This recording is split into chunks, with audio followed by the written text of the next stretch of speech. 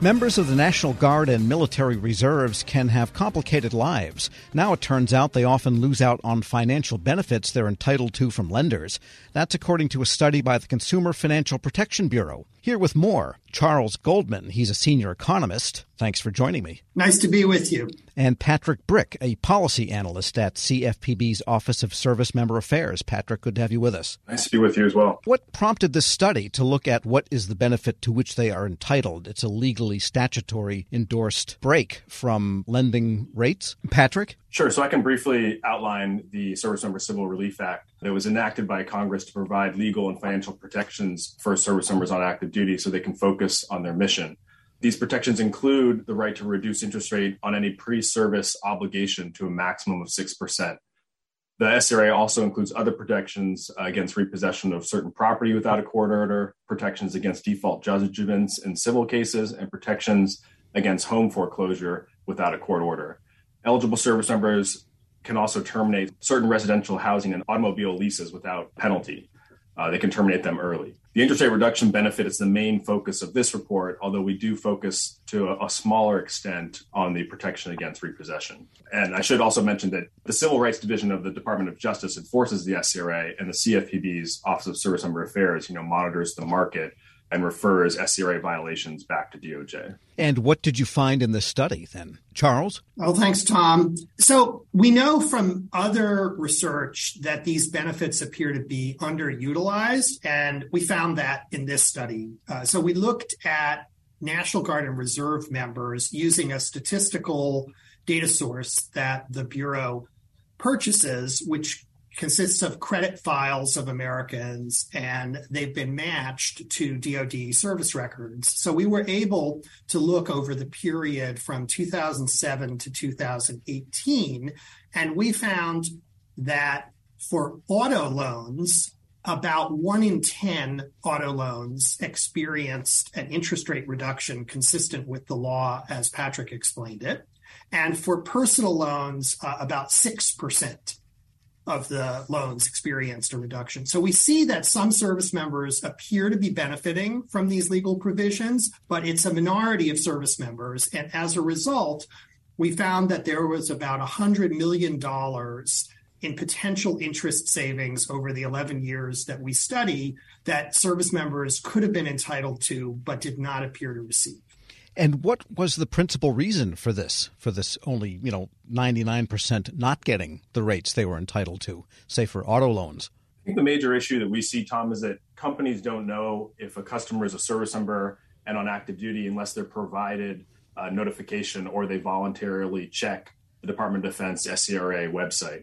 So service members shoulder the responsibility to notify their creditors and provide a document to support activation. Research has shown that efforts to notify service members of their eligibility have limited success, and that many service members drop out of the request process before completing it. And this helps explain our results that only a small fraction of activated Guard and Reservists are actually receiving interest rate reductions on eligible loans. So our concern is in a rising interest rate environment, these low utilization rates are troubling, because in the coming months and years, we expect to see more service members with pre-service loans that exceed the 6% threshold.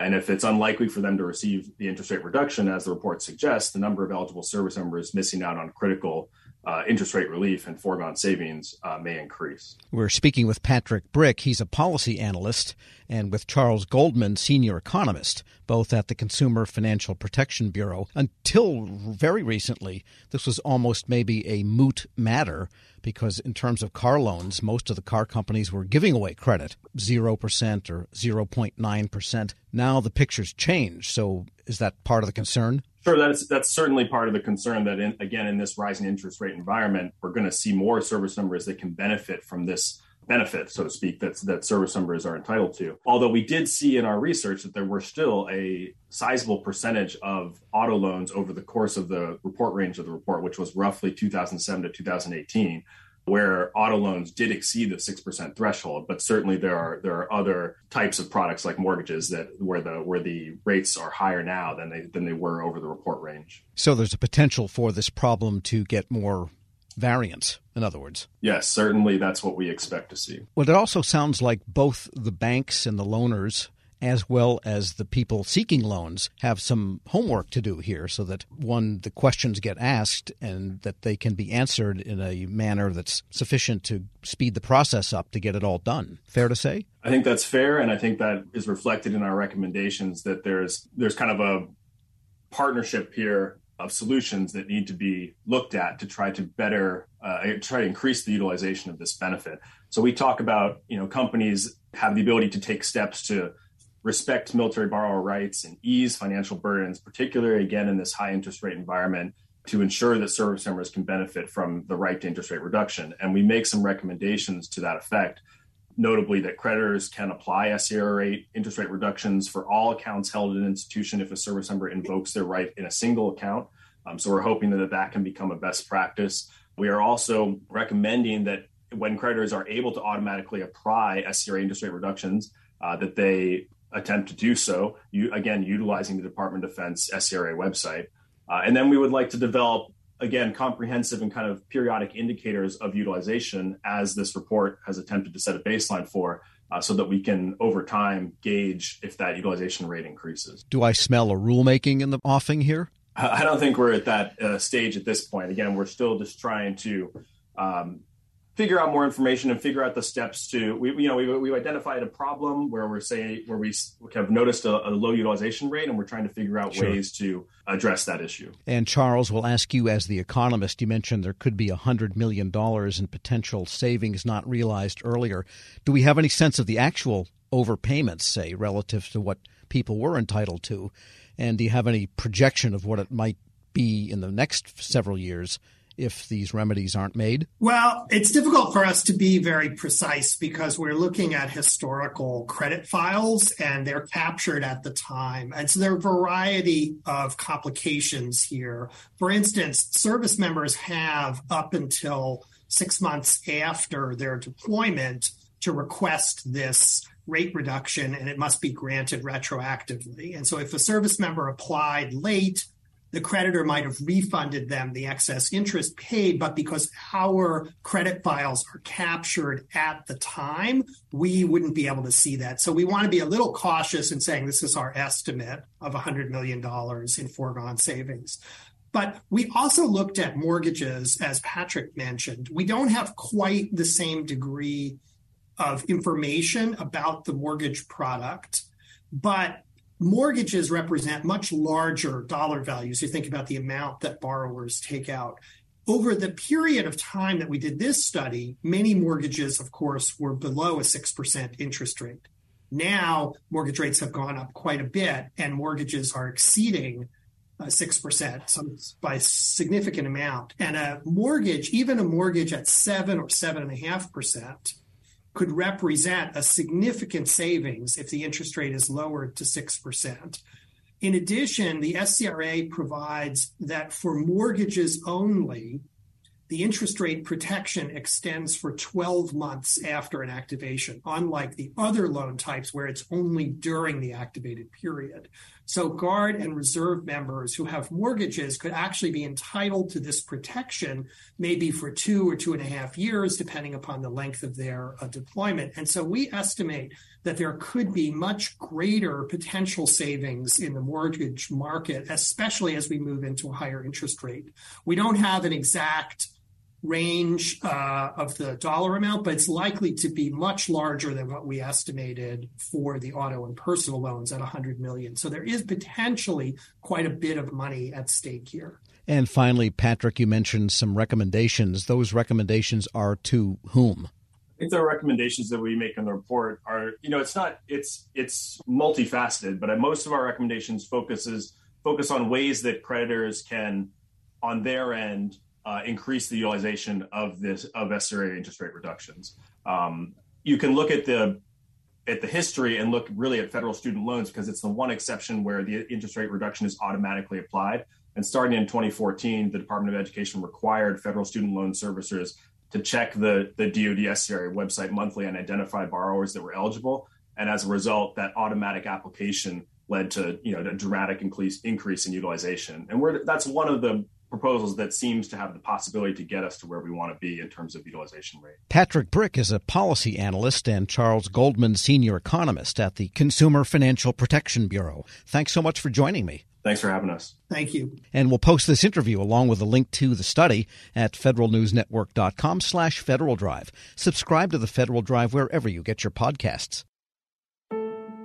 Leadership today, especially within the federal workforce, is being tested more than ever before. Sean Ferguson, Senior Vice President of Government Relations and Chief of Staff to the Office of the Chairman at the Special Olympics, joins host Shane Canfield, CEO of WEPA, to discuss the importance of leadership, inclusion, and community building. To learn more about how you can get involved with the Special Olympics in your community, visit specialolympics.org/get-involved. Hello, and welcome to the Lessons in Leadership podcast. What are some of the biggest lessons that you've learned working with that community? Shane, it's almost immeasurable, the things I've learned since I've been with Special Olympics. One of the things that drew me to Special Olympics when I made the move over from the NFL was that my mother, my grandmother, my aunt all took care of people with intellectual disabilities and physical disabilities as well. So all of my life I was interacting and around usually young people, but also adults with disabilities. And so I knew that work a bit. You know, they basically were in direct care, and I will say, and I obviously will say about my family, my mother, my aunt, my grandmother, they're saints. But the men and women that do take care of people with profound disabilities are really, we can't do enough to salute them. They're really heroes. And so I was drawn when I just saw that, Special Olympics was looking for someone. And I thought, well, I'll take a look at it and see send in my information. And lo and behold, I get hired. And I learn every day almost something especially from our athletes.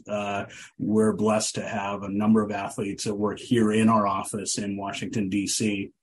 And, Terrell, who works in our mailroom, who comes by with packages and deliveries.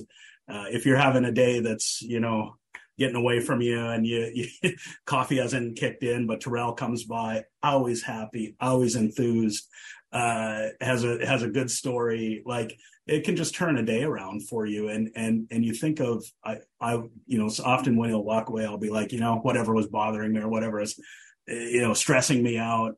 And come on, look at Terrell. Like he faces everything with optimism. And I've seen that also in our going to competitions throughout the United States and globally.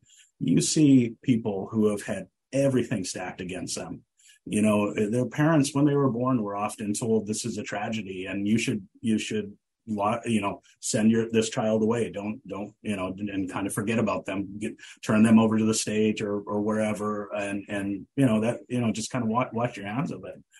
And in these cases, the parents didn't do that, thankfully. But they've still faced enormous challenges, but you see them out competing on the basketball courts or the football fields or swimming and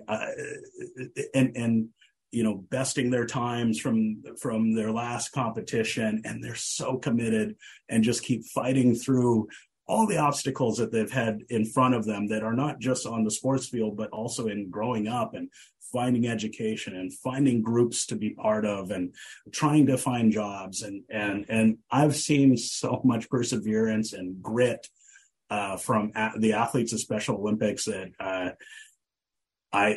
Tim Shriver, my boss, the chairman, says all the time, and I couldn't agree with him more, we get more than we give.